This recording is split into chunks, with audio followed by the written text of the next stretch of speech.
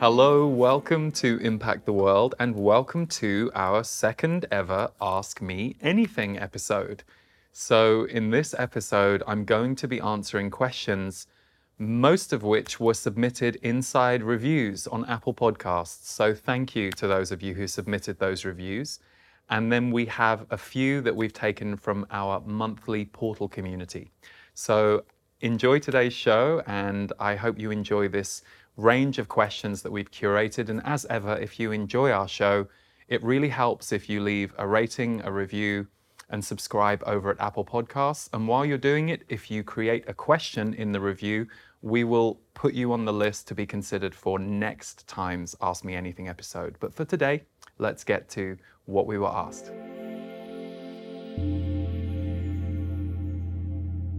Do the Z's know how much of our lives are predetermined and how much we can actually have an effect on? Or do we map our lives before we're born and decide which lessons we want to learn in this lifetime? Okay, so firstly, the Z's are the group of guides that I have been channeling for 23 years, for those of you who aren't familiar with them.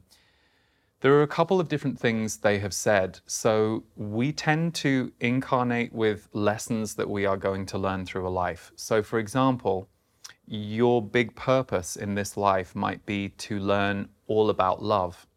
And therefore, you might have incarnated to a family where love wasn't the strongest energy in the room, or you might have gone through some very tough lessons around love, so that you eventually graduate the lesson and you become somebody who is very loving, very much in the energy of love. And at that point, when we have, if you like, hit the themes that we were supposed to incarnate for, we have the opportunity to change our destiny and to create differently. So they've explained that we all come in with a blueprint for our soul and what we're here to do, but once you hit that point, sometimes called awakening or enlightenment, depending on the person and the experience, you then get a chance to remain in the body more consciously and get to really alter the course, not just of your life and destiny, but the lives of the others around you too. So the one thing they have said is that this time that we're living in, that we're incarnate in, we're seeing more and more of these many lives in one than apparently we've seen for thousands of years. So when I say many lives in one, if you think back through your life, I don't know about you, but I can feel like there have been many lives for me already just in 45 years. So if you feel like you have, if you like, completed certain themes in your life so far, and you're living in a freer, more open way, and you're able to create differently, then you've probably graduated most or all of the themes that you incarnated to be here for, and now you get to create destiny differently for yourself and for others.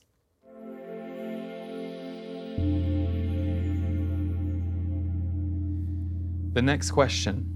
I am struggling with staying in the heart center when witnessing the extinction of wildlife and destruction in nature.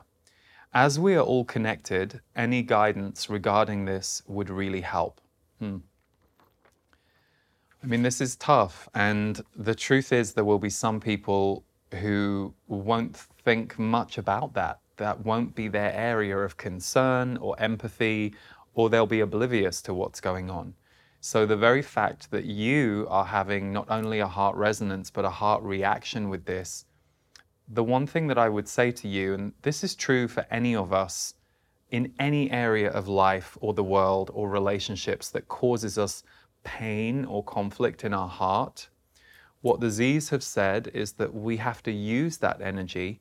And again, the classic quote, be the change you wish to see in the world. Use it to fuel yourself to go and work with a group or an organization, or begin a group or an organization who are working on behalf of the opposite. So there are some incredible conservation groups out there around wildlife and around nature that you might actually find it heartening to go and lend your energy, your wisdom, and your desire to. The thing that's most difficult for us is when we're caught in that middle place, when we're just feeling the pain in our heart and it just sits with us and it sits in our body. Energy wants to move, and our energetic reactions give us clues. So your heart is telling you, I can't just sit back and watch this happening. And so you're probably going to be one of the very important people in that area of the world who are going to help take care of being an advocate for that and being a change maker for that. So your heart isn't wrong, and there's nothing going wrong with these reactions you're having. If I were you, I would look at it as some clue as to what action can I take? How can I be of help? How can I be of service? How can I get involved? How can I perhaps educate people in my life as to what's going on that they're maybe not yet seeing or thinking about in a way that might make them feel differently and want to make changes? So trust your heart is what I would say, and see what action you can bring to this area of our world, because you're needed.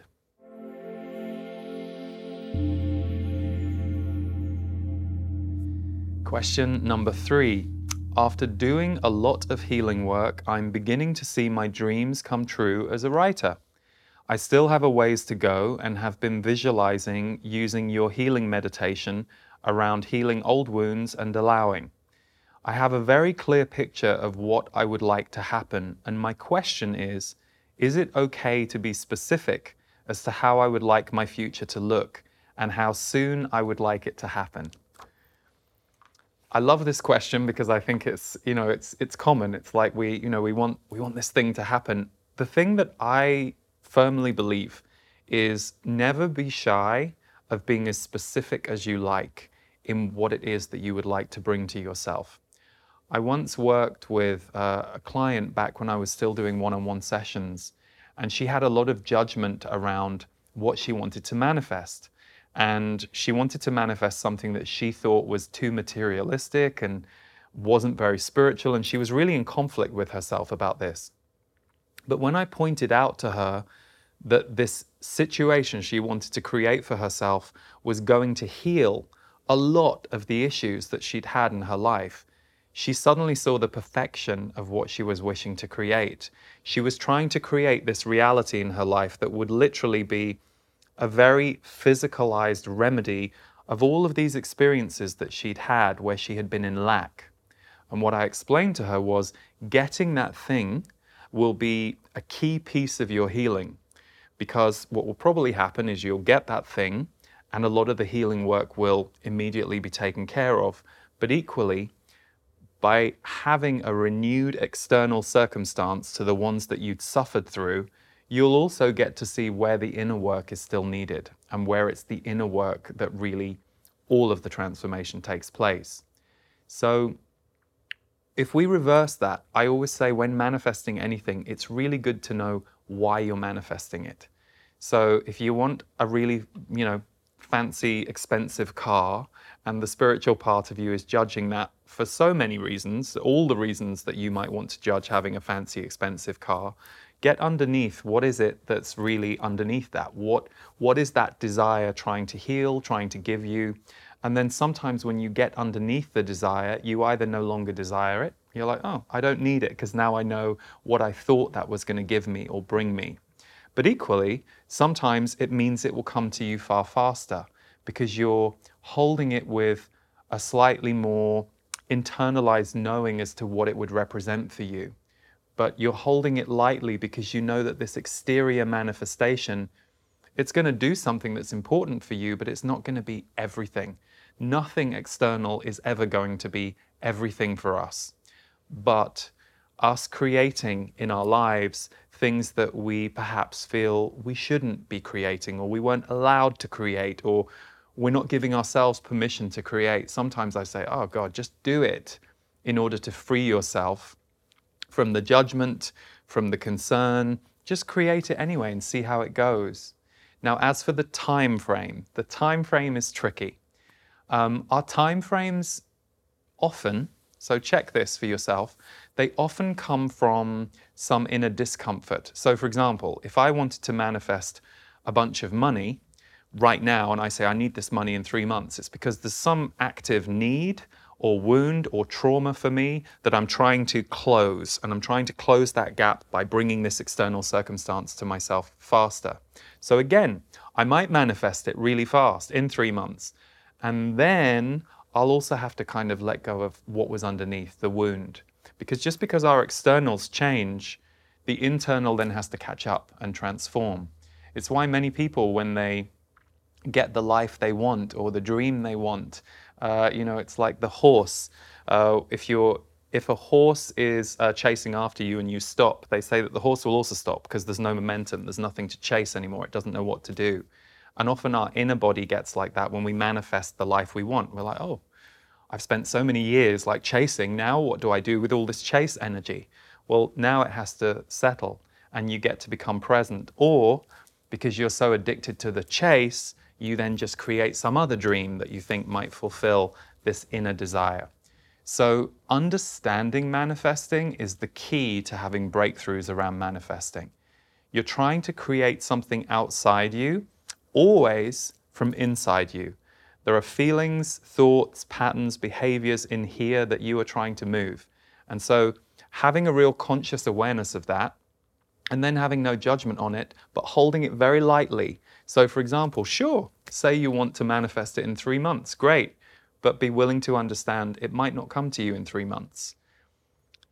The energy of all of this around us knows more than we often do, and so we will only get put into certain positions when it's our time or when the circumstances line up with how we're feeling inside. This is why manifesting is a very magnetic thing. It's very much being magnetized and in a magnetic relationship with our inner self.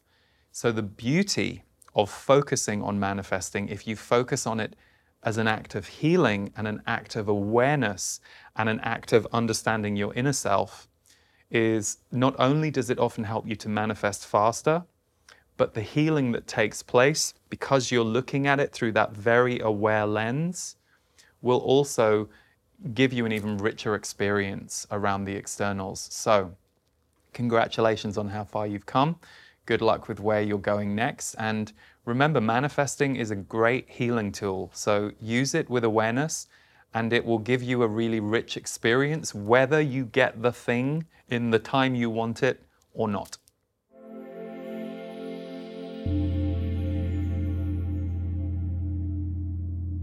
Okay, question 4. If I could ask Lee anything, I would ask how to most gracefully and fairly end a long-term relationship that is emotionally manipulative. Over the last year with the COVID lockdown, I have come to the realization that the 17-year relationship I am still in is toxic. I no longer feel the need for a romantic relationship whatsoever, and I've had a dream for over 5 years of living on mobile life on the road. There are practical aspects that need to be considered before I can embark on this dream, and one of them is when to tell my emotionally manipulative partner of my plans. I want to be fair and give him time to process the emotions that will come up for him, but I don't want to continue to be victimized by his emotions as I have been all these years. I probably have another 3 to 4 months before my house is ready to sell and I can go. How can I be truly fair to him, but also protect myself? It's a great question, and I think it's the core of your question is very interesting. So first of all, you have a dream that you've long had, and you're really clear that this relationship is no longer good for you. That's really important, and that can't be negotiated because you've had plenty of time in this relationship. So if anything was going to transform, it's clear that it hasn't so far, and it doesn't sound like at this moment the two of you are working together to create transformation. It sounds very much like your partner is fixed where he is, and you're having to navigate around him. So the piece I just want to address with you, you talk here about, I want to be fair and give him time to process the emotions that will come up for him. That's something you can't hold yourself to. Because if you're saying that your experience in the dynamic with him is he will be emotionally manipulative, and that's the game that the two of you have played, and I don't mean to be disrespectful when I call it a game, I'm just talking in energetic terms, the dynamic between the two of you, then it's probably quite unlikely that he is going to start being fair now. And especially if he doesn't want the relationship to end. So if he's feeling okay about the relationship ending, it will probably be a different story. But if you're anticipating that he is not going to want this, and you say that in the 17 years you've been together, the pattern between the two of you is he is emotionally manipulative, then if he's upset and he continues his pattern, him processing those emotions in a fair amount of time is neither your job, your responsibility, or probably your safety. All relationship endings, unless they are handled in a very conscious, loving way, and both parties are able to find resolution, they all go through some level of grief, some level of release, some level of heartbreak. And this, if you think about it energetically, is quite normal. I know we get alarmed about it, but two people who are individual have gone into this unit together, and then all of a sudden there's a break in the unit. And especially if one of them doesn't want it, what happens is all of a sudden the separation happens, and sometimes even more, people get wider apart. And the first experience you have is complete disorientation, because you're no longer, your whole balance point from this relationship is gone. So it's quite normal to go through a process of discomfort, grief, shock, pain in this separation. So given the lack of, let's call it emotional equality, perhaps, between the two of you in the relationship, I certainly would not be expecting your partner to be able to process his emotions in real time while you're there. And it might just be that you having to walk away is what causes that shift for him. And so you can't protect him from his work. That's his work. And you're going to have yours. When you leave, even though you want to leave the relationship, and even if most of the time you feel happy about it, there will still be some stuff to move and release in you that you've been having to stay held in order to be in this relationship. So I salute you for your courage and for your knowing. And the other thing to remember, because we can get very caught in codependency as lovers, partners, friends, business partnership, one of the things the Z's are always saying is you are supposed to create change as human beings, and you are supposed to be able to go off and do other things and trust that the other person is also a citizen of the world. And there are so many of us here, and there are so many experiences that we can have. You don't have to fear being locked into something with somebody, and that the minute you unlock with that person, you're just going to be lonely. You will create differently when you've healed and when you've got over the grief. So you never know, this might be a gift for your partner too. You can't know what it's going to be for him long term. But if you have such a knowing and such a desire in yourself, you would not be being true to him or fair to him by trying to stay longer in the relationship. So all you can do is trust your feeling and your knowing. And he, on his journey, in his experience of being in the world, will figure out what he needs next. So good luck, and thank you for your question.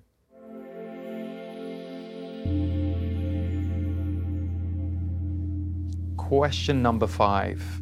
My question is, when channeling, do you ever feel resistance to what the Z's are speaking through you? To clarify, what if it's something you haven't mastered yet and maybe you're struggling with, and they are telling you or guiding you in what to do, but you feel the resistance to it in your solar plexus? Yes? Okay, yes. Many times, many times. I would say that the biggest resistances I feel with the channeling is when I'm channeling for groups, or doing our monthly broadcasts for my portal members, or creating a recording. The thing about channeling is I usually haven't mastered most of what they're saying. If I had mastered it, then I guess I wouldn't be in the human body having my human experience. But I do feel resistance, and they've even addressed that in real time. They've said things like, Lee's not comfortable that we're saying this, and it's true, I'm not. Because at the end of the day, I guess it's my identity that it's coming through, and so any reaction that people are going to have is also going to come to me. That said, the one thing I really trust with them, because I've now been with them 23 years and working with groups and publicly for 17 years, I trust their baseline of love and I trust their baseline of peace. And I've never heard them say anything to anyone, including me, that is trying to interfere with people's free will or trying to get people to do things that don't suit them or hurt them.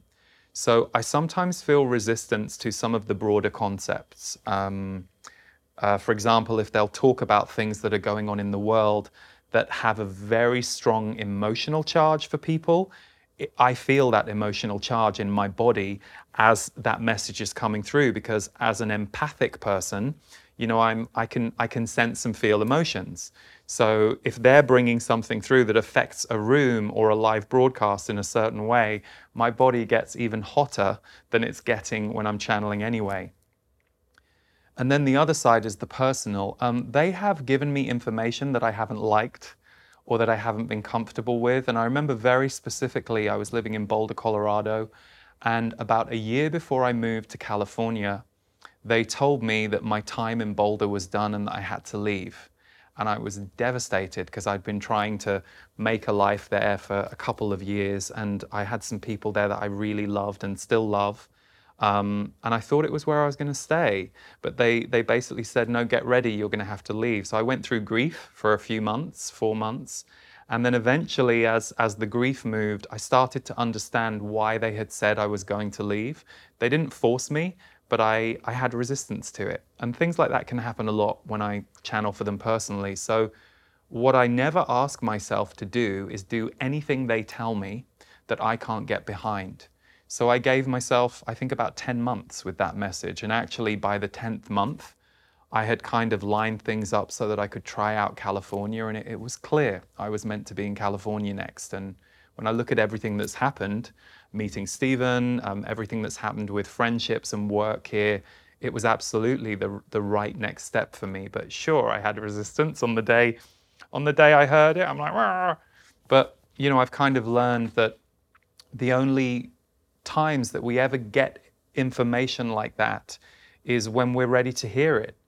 They're not in charge of our lives. And in much the same way, if you're someone who gives readings or gives intuitive information, I firmly believe, and I experienced this doing, I don't know, 8,000 readings over 15 years, that you're only able to bring information through that the other person is ready for or requiring. You're not allowed to interfere with someone else's free will. So I think sometimes we have this mythic idea that a channeled entity or an intuitive message is something that we're not actually in collaboration with. But what I've understood is we're allowing that. It's in the field enough that we can hear it. Otherwise, it wouldn't come through. So yeah, sometimes I roll my eyes at them, but not very often these days. And when I roll my eyes, I catch that I'm rolling my eyes, and I have to, you know, investigate a little bit what my problem is. Thank you for your question.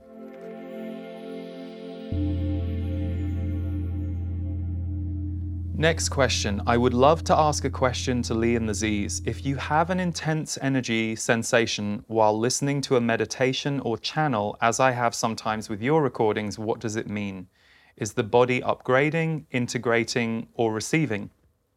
As is often the way, you've answered your own question. I love that. Sometimes we're upgrading, sometimes we're integrating, sometimes we're receiving. It's a little different every time. But what I have understood, and the Z's talk about this a lot, they say that there is a frequency of energy in channeling, in meditation, in all kinds of things where our energy body activates more than our mind.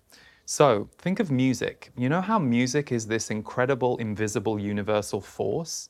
And we feel music. And you can't really, how do we explain to someone, well, I listened to this song on Spotify and it made me feel this way. Okay, great. Well, describe how it's composed, like what is it that you go, oh, well, it just kind of moved through my body and it got me moving, or it made me feel sad, or anything that's energetically directed has the same effect.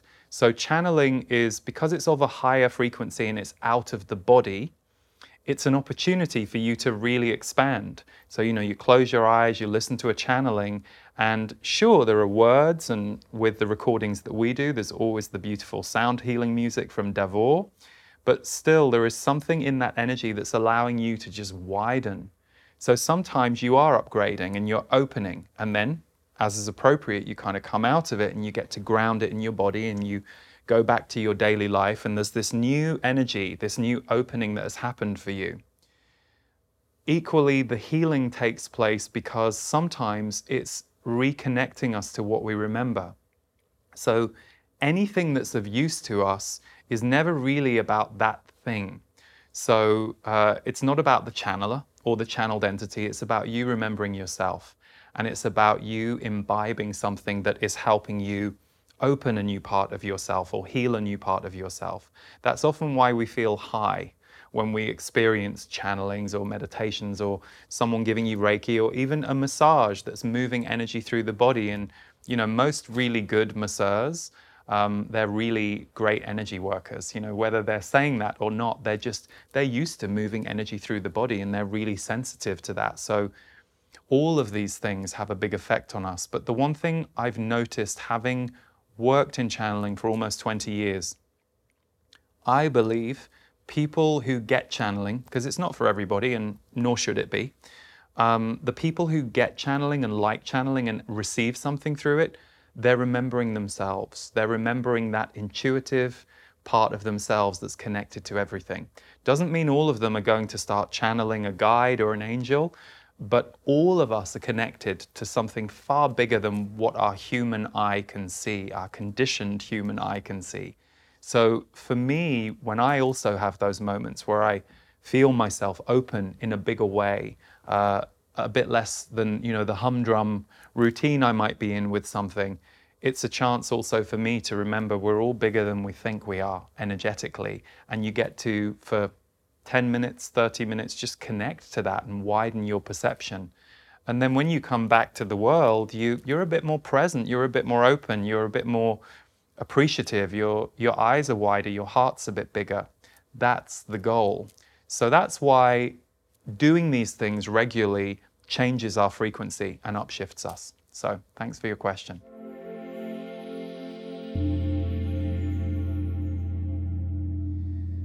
This question I think will resonate with many of you. As a highly sensitive person, it feels impossible to have friendships without feeling drained, and feels impossible to meet a partner I want to be with. What's behind that pattern? Again, great that you've kind of put that last part in your question, because what's behind that pattern is really the key here. Now, as a highly sensitive person, and you've identified that about yourself, yeah, you're probably not going to be going to the Sunday game and, going out to really loud places where everyone's drinking and shouting at each other. That's probably not going to be your way. Doesn't mean you can't do it occasionally or, in certain circumstances.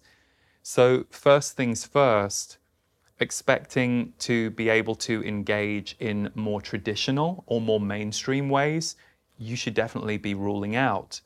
But where you ask, what's the pattern that's behind this? For you, it will be, it's complex, but I would say look at two things.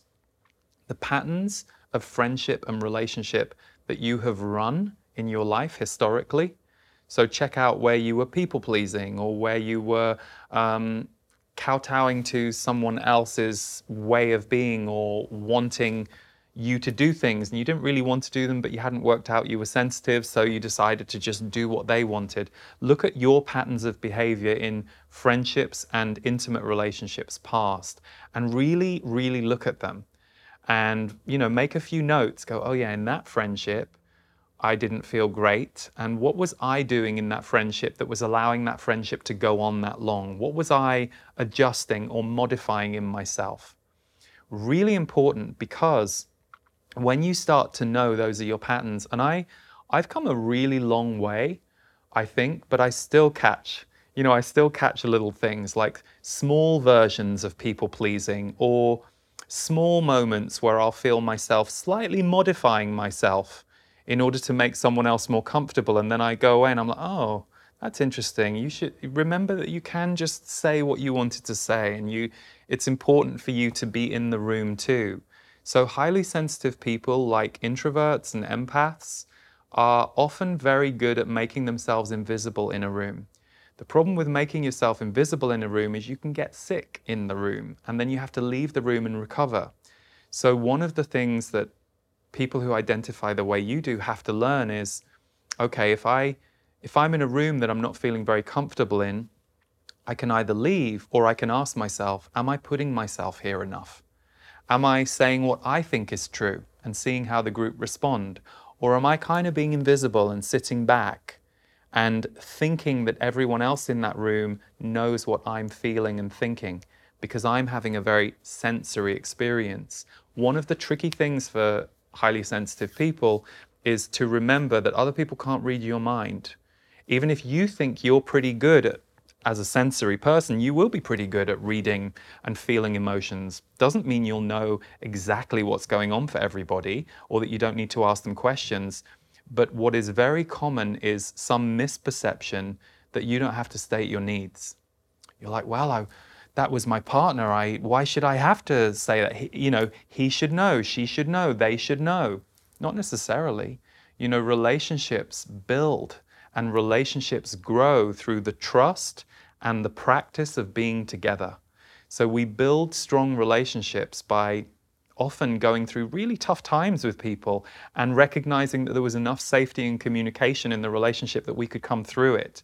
But it requires communication. So the biggest feeling I have for you in this question is ask yourself, am I fully showing up as myself in my friendships and in my relationships? And if I've got a history of not doing that, of kind of editing parts of myself out, I'm now going to have to go through the uncomfortable but very important work of beginning to insert myself a little bit more and saying what I think is true, even if I know everyone else in the group feels differently. Can I bring myself to say what's true and then notice, do the group then allow me in? Or do the group next time think to include my way of thinking or feeling? Or do they react really negatively against it, in which case it's a good sign that I'm not with my people? If I'm not allowed to be fully present with this person or group, I probably shouldn't be here. So I think for you, it's not that the partner isn't there or the friendships aren't there. You're an introvert, so you won't necessarily ever want to be in relationships where you don't get to go off and recover and replenish. But definitely for you to look at a little checklist of all the ways in previous relationships you've modified yourself, excluded yourself, disappeared in the room or the relationship that you're in, and make these notes, not because you want to sit there and cry about it or get upset, although emotion might move. You're making a map for the future. You're being a scientist of everything that's happened so far, and you're going, oh, wow. In all these relationships, the one thing I constantly did was I stayed silent whenever I felt like they wouldn't want to hear it. So that's something I'm going to have to change. And that's going to make me nervous because I probably learned to stay silent at a very young age because of some event or relationship that made me feel unsafe to speak my truth. So now I'm going to have to start to work backwards. And I'm going to have to start to gently and at my own pace fill in these relationships in a different way. So it's all perfectly possible. It just takes a little bit of time, a little bit of awareness and support. So good luck with your journey and thank you for the question.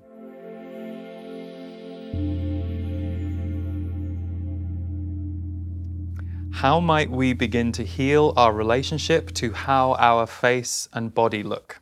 Probably stay off Instagram, but that's a whole other story. I struggle to recognize myself in photos and feel so disturbed by my own image, though I know others find me beautiful. I just don't see me. I think your question is beyond common to all of us. I think, the more I've worked with people, talked to people, I realized that a lot of the dysmorphia that I had growing up as a very overweight kid, who then lost all the weight, I realized that dysmorphia is everywhere. Everybody has some weird thing about the way they look, or, oh, I don't like that photo of myself, or, oh, I don't like watching myself on video. I've heard this from so many different people in so many walks of life. And the thing about Instagram, of course, is the whole comparison culture that we have.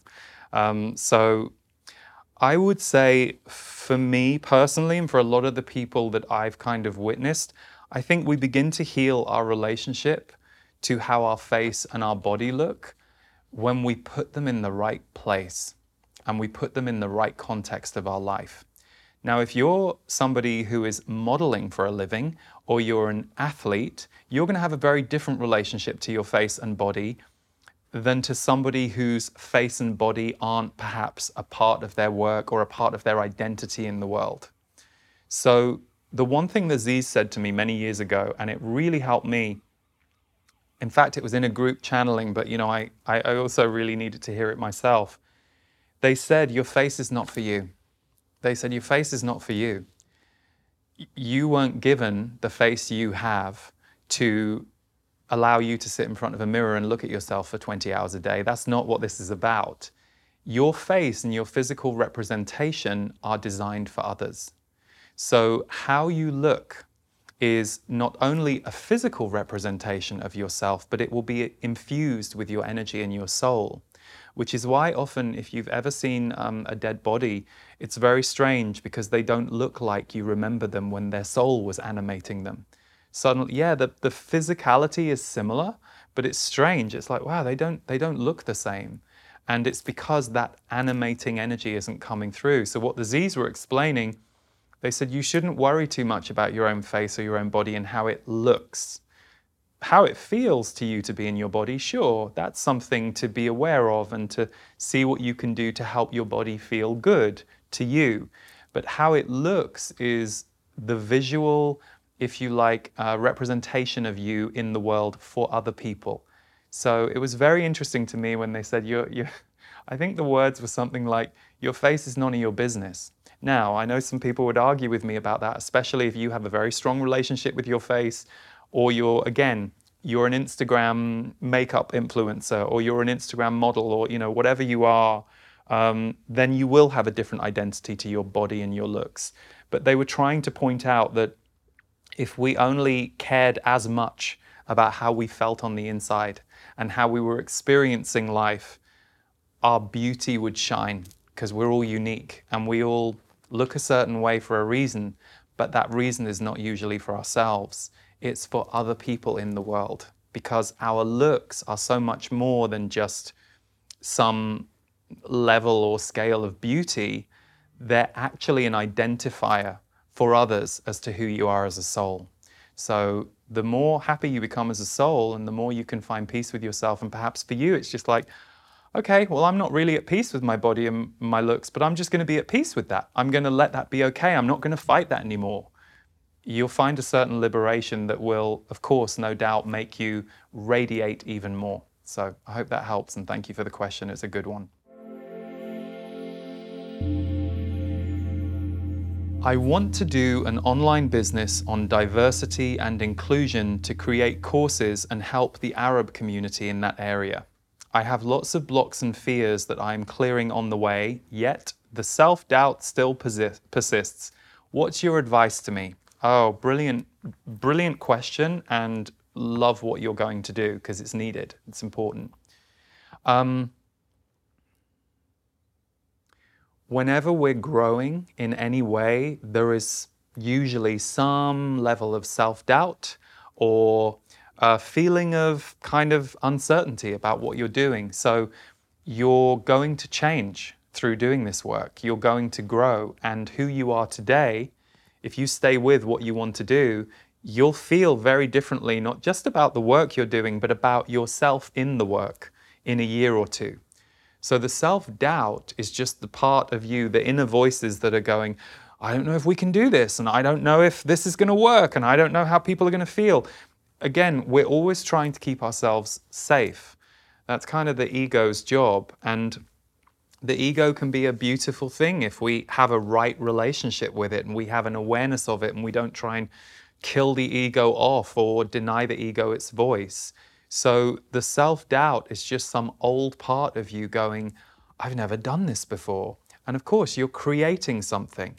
And I would say that if you're trying to bring transformation to any area of the world, I would be shocked if there wasn't some level of transformation for you in it. I just don't think that that's how it works.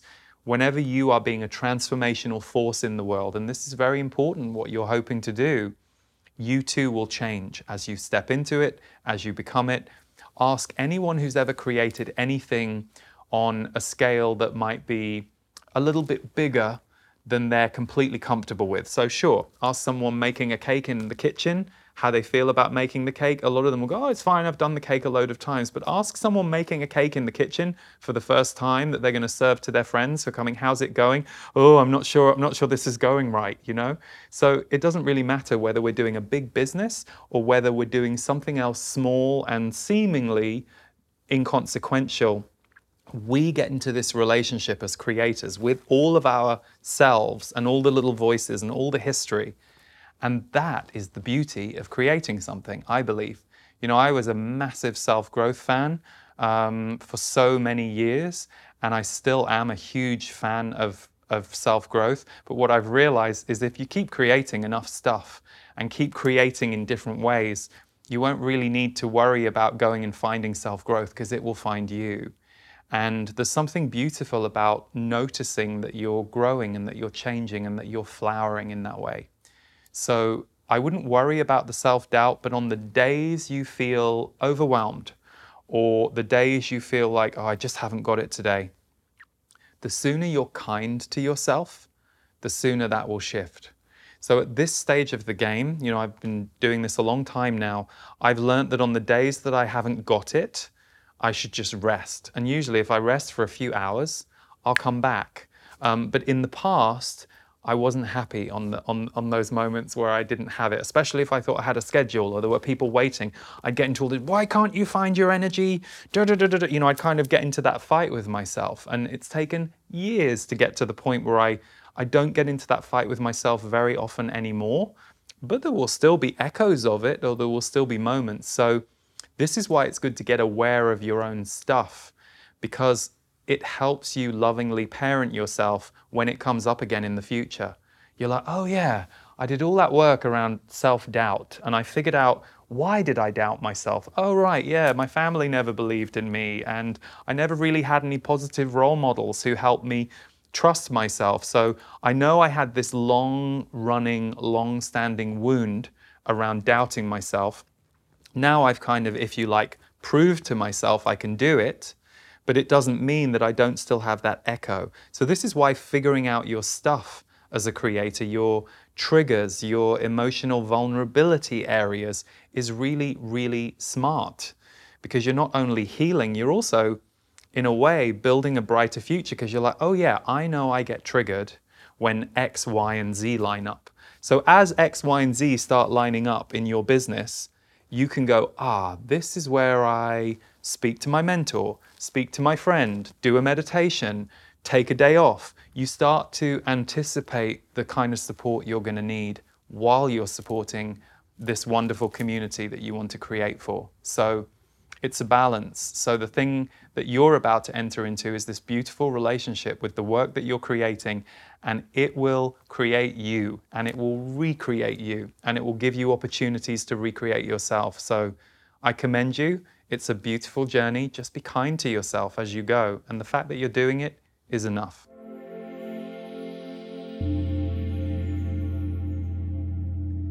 And this last question is a favorite question for me, and I'll share why in a minute. How to release envy or jealousy from the body. Recently, I was hit with a wave of envy and jealousy. It felt so surprising for me that those feelings came up in me and that they were so strong. An old wound, it seems, and I'd like to release and heal it. Thank you. So some of you who are in the Portal community, or I can't remember which course I spoke about it in, I think it was Rebirth 2021, you will have heard me address a moment of envy I had on an aeroplane while watching a music documentary. And I was watching this music documentary a couple of years back, and I felt all this envy as I was watching these incredible musicians having the time of their lives creating music. And I realized I had, in a way, abandoned music. And music was what I was doing 20 years ago. It was the path I was walking towards. So I felt the envy so viscerally that I was shocked because it was foreign to me at the time. But I also knew to trust what I was feeling, and it was a huge clue. And so, long story short, on that aeroplane, I sat and I channeled for myself, And I basically said to them, what is this? Why am I experiencing this right now? And they kind of said a few things to me, including, without music, your soul will crumble. So I was like, oh my God. So I got off that plane and I, in a way, had been given a huge permission slip to start to put some of my energy and time towards music again. Something that my mind wanted to tell me, oh no, you haven't got time. You're doing all these things over here for the healing side. And of course, what you then have to do is renegotiate with your mind. But my point to you is envy and jealousy can be a huge clue. It's not about the other person, because the other person, remember, is living a life you actually don't understand. Meaning, I remember I was working once with a woman who was very jealous of her friend and didn't like that she felt jealous of her friend.